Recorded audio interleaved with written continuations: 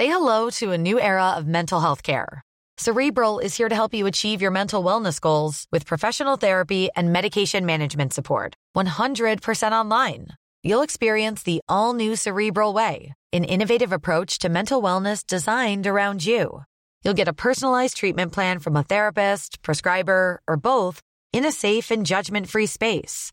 Your Cerebral therapist or prescriber will outline a customized plan with clear milestones along the way, so you can get to feeling your best. With Cerebral, you're not alone in your mental health journey. We're here to empower you to live a fulfilling life.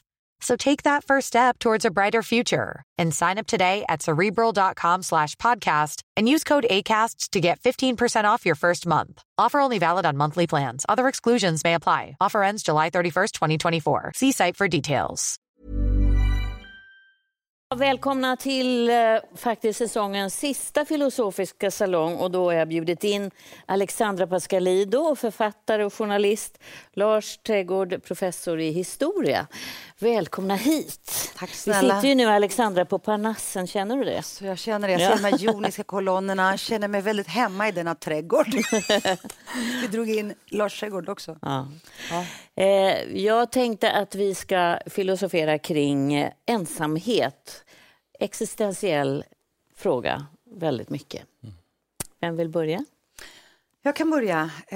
Men jag tänker existentiell och också emotionell och frivillig och ofrivillig och på så många nivåer. Och jag har faktiskt haft en period de senaste 2 månaderna när jag har känt mig otroligt ensam, ska jag säga.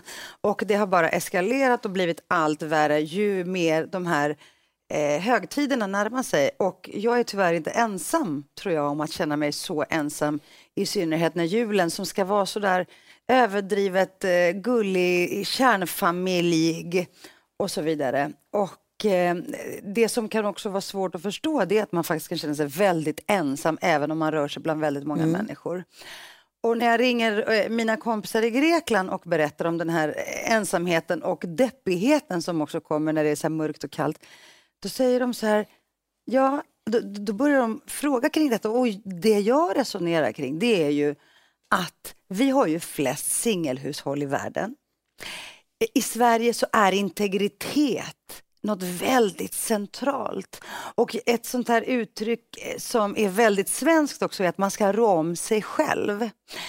Och det är också som att svenskar behöver ett väldigt utrymme. Alltså jag har en kompis vars mamma har dött. Jag vet inte riktigt när det är lämpligt att ringa faktiskt. För att någon har sagt till mig att de måste få sörja i fred. Så är det inte alls i den grekiska kulturen. Du bara invaderar ett hem och tar över matlagning och städning. Men den här svenska ensamheten, den fascinerar mig. För att den är så dubbel. Den är samtidigt en frihet, en självständighet som era förfäder har kämpat för. Som kommer med välfärd och att man ska klara sig själv. Och samtidigt så gör den så ont, den är så smärtsam, för vi behöver inte varandra. Det är inte kaos och katastrof och kris att man måste hålla sin medmänniska i handen. Så jag funderar kring den här dubbelheten. Ska vi höra vad du tänker? Nej, men jag tror mycket av det som Alexandra är inne på är sånt också som jag skulle lyfta fram. Det finns ju en föreställning om svensk ensamhet, du var lite inne på det. Och det är lite grann nästan en slags vandringssägen i Sverige. Vi gärna vill tala om detta, för vi har en idé om att ensamheten kanske till och med skulle vara mer utbredd i Sverige. Lite grann har det att göra just med det här med ensamhushållen till exempel. Men det som är så fascinerande är att man tittar på forskningen kring de här frågorna, så ser man då att vad det gäller till exempel ensamhushållen, de som bor ensamma, de tenderar att känna sig mindre ensamma. De har fler vänner, de har större socialt liv. Så det finns inga empiriska belägg för att de skulle vara mer ensamma. Och ser vi på svenskar i allmänhet, inklusive de äldre svenskarna, så har de mer utvecklade sociala nätverk, upplever sig själva som mindre ensamma och mer tillfredsställda än vad man gör till exempel då i Sydeuropa eller i andra delar av Europa. Om man jämför de här forskningsstudierna, de här studierna du talar om. Så det där är intressant, va? För det finns en slags mismatch mellan en slags idé om svensk ensamhet å ena sidan och det så att säga, vad folk sen till slut säger sig ändå upplever. Och det där tycker jag är väldigt intressant. Jag tror det har att göra med det som du var inne på tidigare. Nämligen att vi har skapat ett samhälle i Sverige där vi så att säga, premierar ganska mycket den här individuella friheten, integriteten, oberoendet. Och detta är någonting som upplevs som väldigt värdefullt. Sen är det så, tror jag, att det är lite finare att betona gemenskap än att säga att man tycker om att få lov att vara i fred. För de här sociala värderingar som är gemenskap, familjen, vara tillsammans och så vidare, det är sånt alla förstår, det är någonting fint. Men däremot att säga att nej, men i själva verket så håller jag med Jean-Paul Sartre att helvetet det är andra människor. Va? Alltså skulle man säga det så skulle man det är för någon konstig människa som säger någonting sånt underligt. Men många människor i Sverige liksom njuter just av att ha också ett visst avstånd, den här integriteten, så att man liksom kan på frivillig basis bestämma sig för att vara tillsammans med andra människor. Inte så att säga inne i en mer tvånglik social relation. Men jag skulle vilja säga en sak bara. Jag håller med och håller inte riktigt. Men jag kan få säga en sak på vad jag tänker i den här, så släpper jag in det sen. För att jag tänker också, det du talar om är ju upplevd i de här studierna, ensamhet. Och den tycker jag är intressant, för det är som Alexandra sa, att till och med i en nära relation kan ju en människa uppleva sig väldigt ensam. Så det är frågan vad det där begreppet egentligen står för. En slags ensamhet, ödslighet som inte har att göra med att vi sitter så här. Engelskan har ju bättre uttryck här som vi saknar på svenska. I engelska kan man göra en distinktion mellan lonely och alone. När man säger ensam i Sverige så tyvärr så täcker det liksom lite grann av båda. Och då missar man just den här distinktionen. Men det är en har vi inte det på att svenska, det här med att vara själv och att vara ensam? Eller? Det kanske inte. Det är inte riktigt lika tydligt. Va? Och när man pratar om svensk ensamhet så blir det lätt förvirring lite grann kring de här sakerna. Jag tänker också att det handlar väldigt mycket om perception, språk, kultur. Den svenska kulturen är en av de absolut mest individualistiska i världen enligt alla mätningar. Vi är det mest individualistiska folket och ett av världens mest sekulariserade människor. Alltså vi som tror minst på Gud i världen. Jag tror också att ensamheten har såklart med den här individualismen att göra. Och om man då jämför med Sydeuropa där jag kommer ifrån, så är de kulturerna mycket mer kollektivistiska. Därför tror jag, och också att man är lite mer van att klaga sig så här, nej men nu känner jag mig ensam. När inte alla mina barnbarn är här. Förstår ni vad jag menar? Men menar du inte att man kan uppleva en ödslighet och ensamhet även i ett kollektiv? Nej, men absolut. Det är det jag menar, att det blir nästan tydligare. För där förväntas man konstant vara omgiven av en stor familj och en släkt. Och det är jättesynd om man inte är det. I Sverige, alltså när jag har blivit svensk i den här svenskhetsprocessen, så är det så här, jag ringer folk och säger jag har varit ute i skogen och tagit en promenad. De bara, ensam?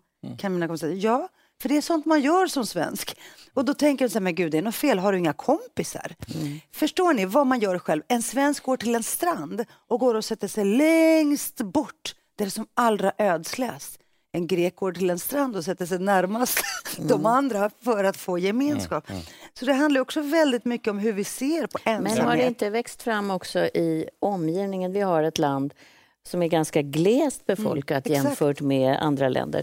Så att det finns liksom den här platsen för att gå omkring och vandra. Behovet av ett större revir. Ja. Jag tänker också väldigt, men när min mamma kom till Sverige och jobbade som hemsamarit som det hände då, så berättade hon om alla de här gamla människorna som ingen någonsin hälsade på. Jag har i flera veckor nu inte kunnat släppa nyheten om den äldre mannen på Södermalm som låg död i 3 år utan att någon upptäckte honom. Jag får släppa in det, för det hörde jag dig inte filosofera om, men nästan. Det är ju därför det var ett här intresset liksom just av detta, för det är liksom en så stark bild kan man säga. Men vi ska ju inte glömma att vi vet ju inte egentligen vad han upplevde. Va? Alltså han var död där med ljuset på radion spelande. Va? Men vad vi ju inte egentligen vet var huruvida detta liksom var självvald ensamhet eller det var påtvingat. Var han olycklig? Var han lycklig? Det vet vi ju inte liksom bara utifrån den bilden som vi fått där. Och jag tror liksom de här bilderna som ni målar fram här är klassiska bilder. Vi ser på den svenska liksom nationalkaraktärslitteraturen så är den fylld av den här tematiken att svenskar, de älskar landets stenar. Med människorna har de lite mer tvivelaktiga förhållanden. Så det är liksom en väldigt gammal idé om just svenskarnas osällskaplighet. Men stämmer den inte enligt den forskning som du tittar på? Jag ska säga att den stämmer till viss del just för jag har ju skrivit en bok just om den svenska individualismen. Så att jag menar, det är väldigt tydligt att vi har ett speciellt samhällskontrakt i Sverige där vi har en relation mellan medborgare och stat som är så att säga centralt. Och det där projektet har ju frigjort väldigt många människor. Kvinnor, barn, äldre som tidigare var beroende i mer patriarkala familjegemenskaper av olika slag. Så liksom det här projektet vi har skapat i Sverige som är baserat på tilltro till våra gemensamma institutioner har ju ur individens perspektiv varit ett enormt frihetsprojekt.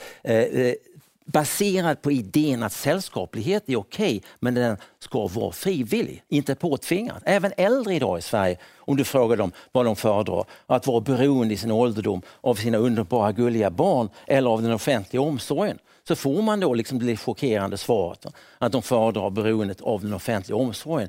Och det har inte att göra med att inte de tycker om sina barn. Ställer man en annan fråga, vill ni att era barn besöker er? Så säger nästan alla ja.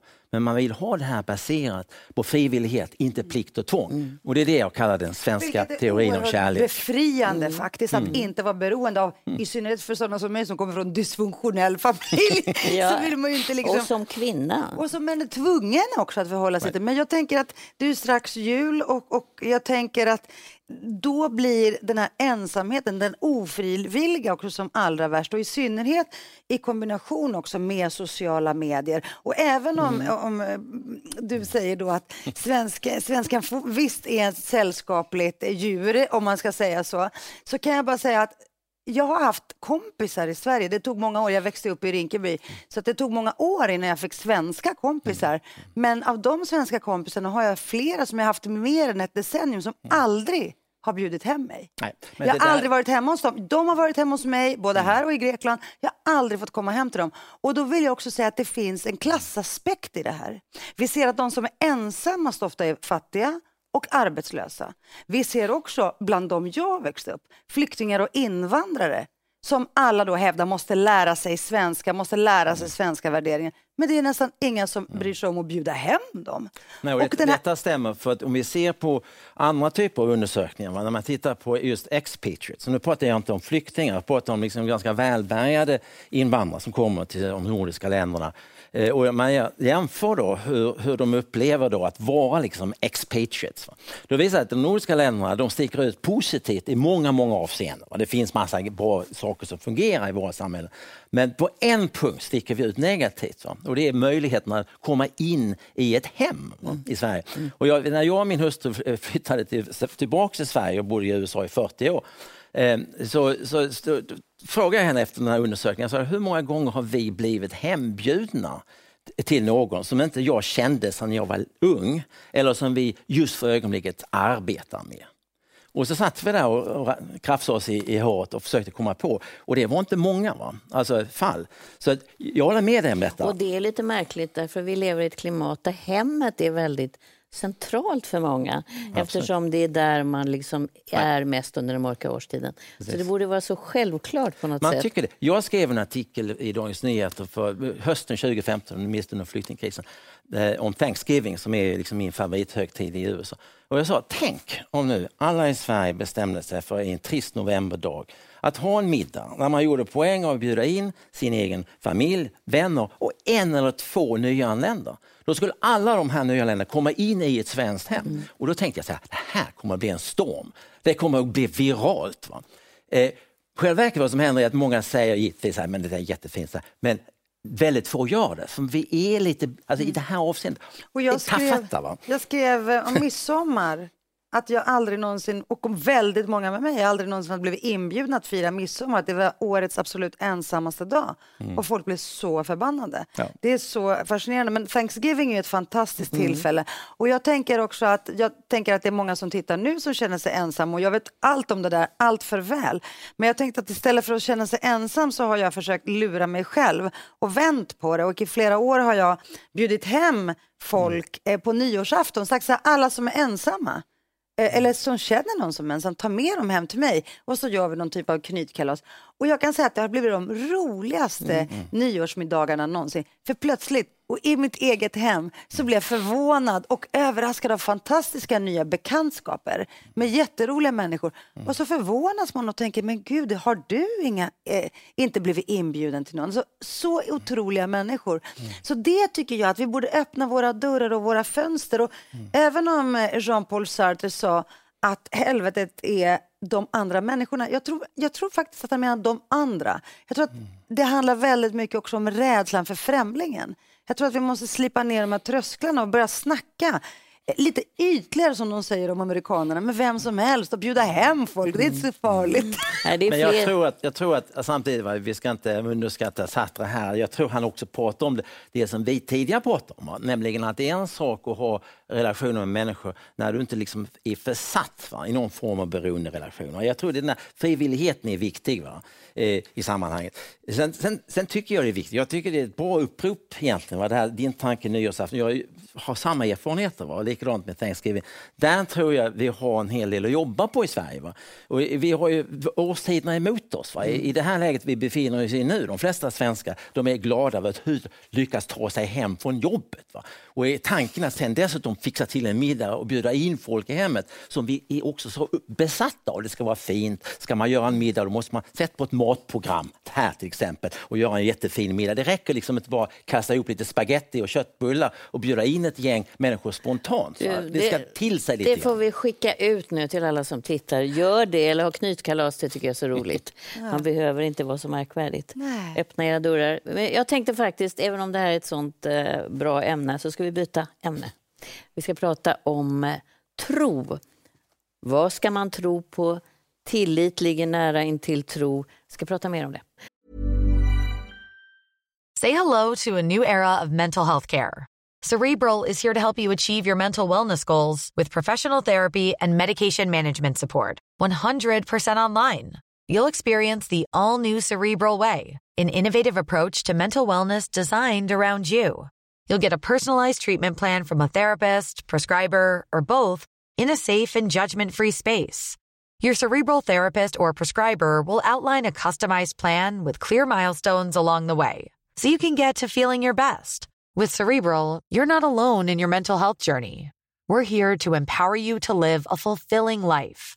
So take that first step towards a brighter future and sign up today at Cerebral.com/podcast and use code ACAST to get 15% off your first month. Offer only valid on monthly plans. Other exclusions may apply. Offer ends July 31st, 2024. See site for details. Ryan Reynolds here from Mint Mobile. With the price of just about everything going up during inflation, we thought we'd bring our prices down. So to help us, we brought in a reverse auctioneer, which is apparently a thing. Mint Mobile Unlimited Premium Wireless. How to get 30, 30, bit to get 30, bit to get 20, 20, 20, bit to get 20, 20, bit to get 15, 15, 15, 15, just $15 a month? Sold! Give it a try at mintmobile.com/switch. $45 up front for 3 months plus taxes and fees. Promo rate for new customers for limited time. Unlimited more than 40 gigabytes per month. Slows full terms at mintmobile.com. Nu tänkte jag att vi skulle filosofera kring tro. Då får du börja den här gången. Ja, lite grann som vi pratade lite grann i pausen. Det är ju den här frågan som är så dagsaktuellt. Va? Vem är det egentligen man ska tro på? Vem ska man lita på? Alltså vi lever ju i en tid som är på många sätt väldigt spännande, kreativ, väldigt demokratiserad. Det är liksom mycket flatare strukturer. Va? Man har tillgång till väldigt mycket information via sociala medier i andra kanaler. Men samtidigt så är det en enorm förvirring kring liksom, vad är det som är pålitligt, vad är det man kan tro på som sant och verkligt på något sätt. Och jag tror det gör att den här frågan liksom blir väldigt viktig. Och inte minst då, vi pratade lite tidigare om Sverige som ett sekulärt samhälle också. Så det är inte så att man på en självklarhetssätt bara kan säga att jag checkar in med Gud och kollar läget. Utan man liksom är lämnad till sig själv på något sätt. Och vad jag själv då försöker använda, det är att leta efter vad man kan kalla goda redaktörer. Alltså människor som jag känner kan sovra lite grann mellan enorma mängden typer av informationer och åsikter som flödar omkring överallt. Och det gör ju till exempel att jag inte är ute och svärar runt på sociala medier eller på internet i allmänhet, utan jag söker mig liksom till ställen där jag vet att det hela liksom på något sätt är hanterat av någon som jag litar på, som är duktig på att sovra, att redigera. För jag vill ha ett visst lugn i relation till verkligheten där ute. Och det där kanske är typiskt från akademiker. Vi är ju vana vid att man har tidskrifter som har liksom stränga sätt på vilket man sovar bort material som är ovederhäftigt på olika sätt. Men jag tror det är en princip som kanske är viktig även bortom så att säga, det rent akademiska. Att vi alla liksom vill ha, kanske inte en gammaldags auktoritet. För vi vill fortfarande ha någonting mer pluralistiskt och demokratiskt, men vi vill icke desto mindre känna att liksom, de vi lyssnar på något sätt är vederhäftiga, trovärdiga människor som vi kan lita på.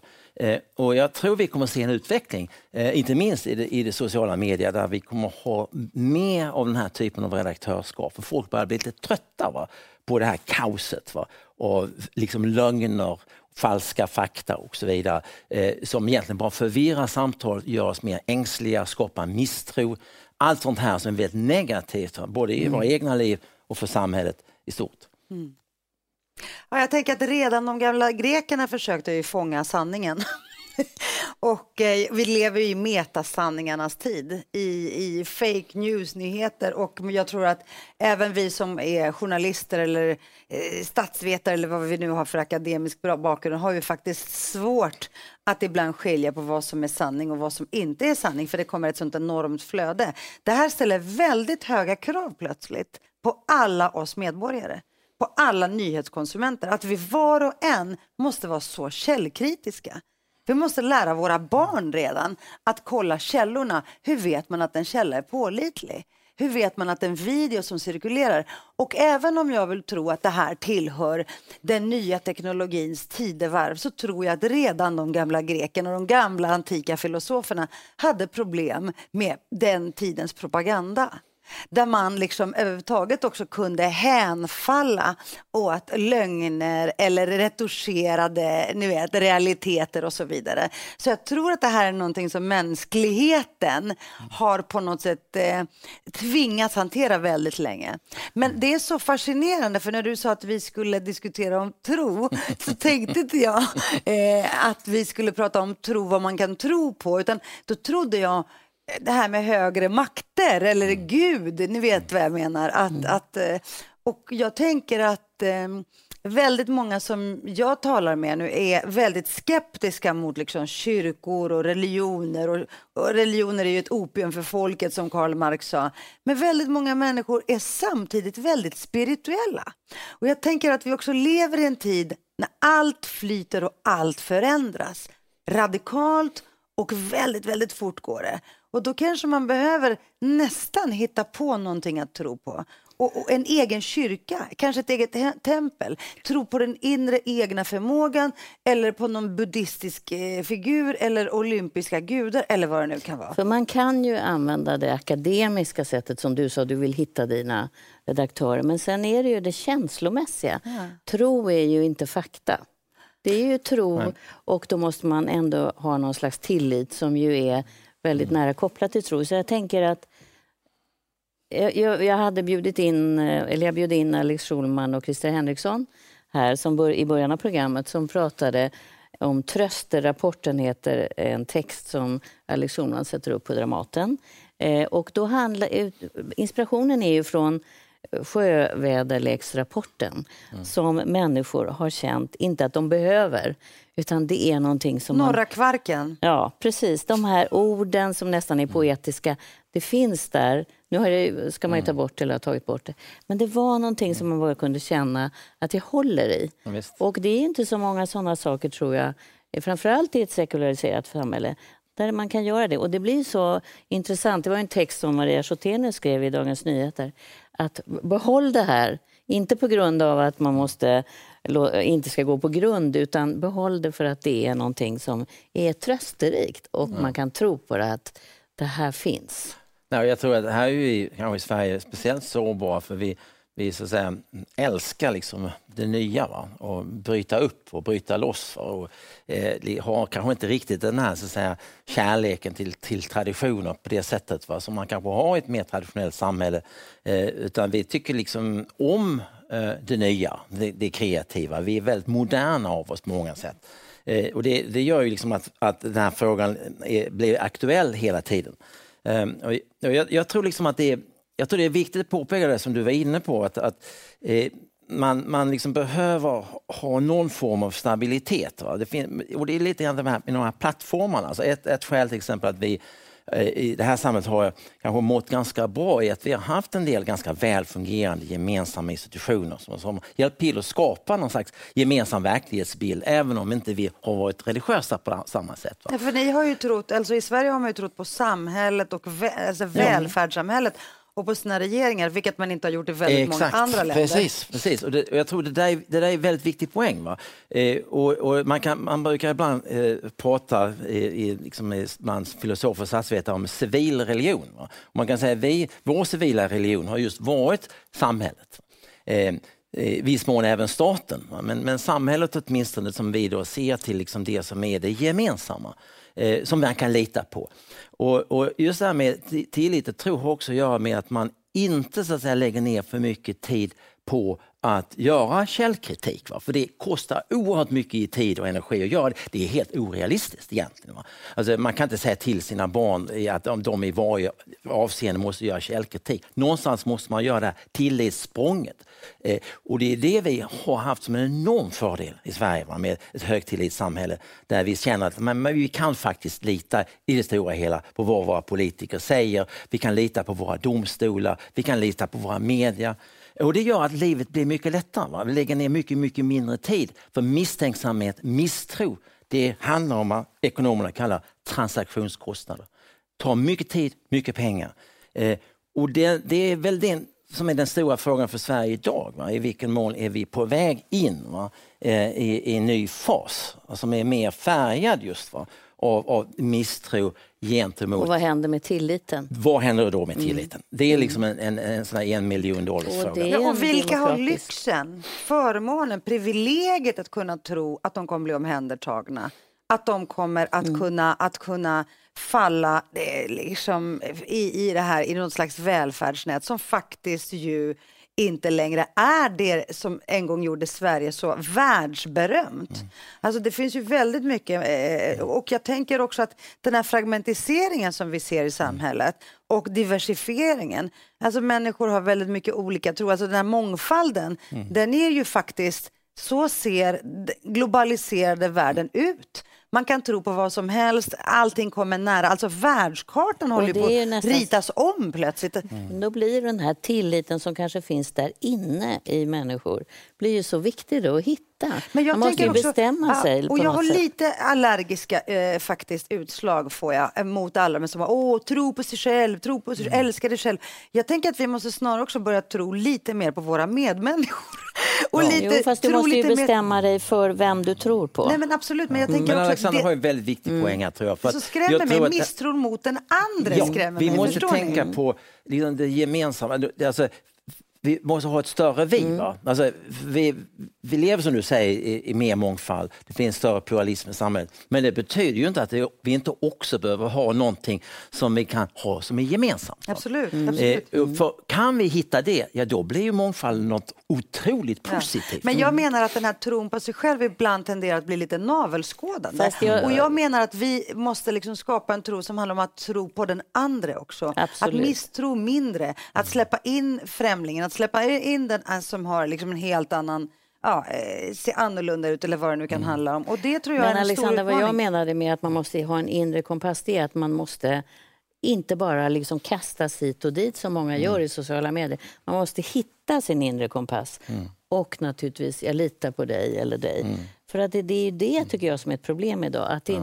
Att människor tror inte på någonting och inte heller på sin egen känsla. Det finns ju en relation där mellan självtillit och tillit till andra. Ja. Så liksom, har du en viss säkerhet i vem du själv är, så kan du också ha mycket större öppenhet inför andra. Och jag tror att liksom den förvirring som vi ser idag i Sverige liksom påverkar människor på individnivå och gör dem osäkra i relation till det de ser som ett mer komplext samhälle där ute. Så de här grejerna hänger väldigt, väldigt mycket ihop på det sättet. Individnivå, samhällsnivå.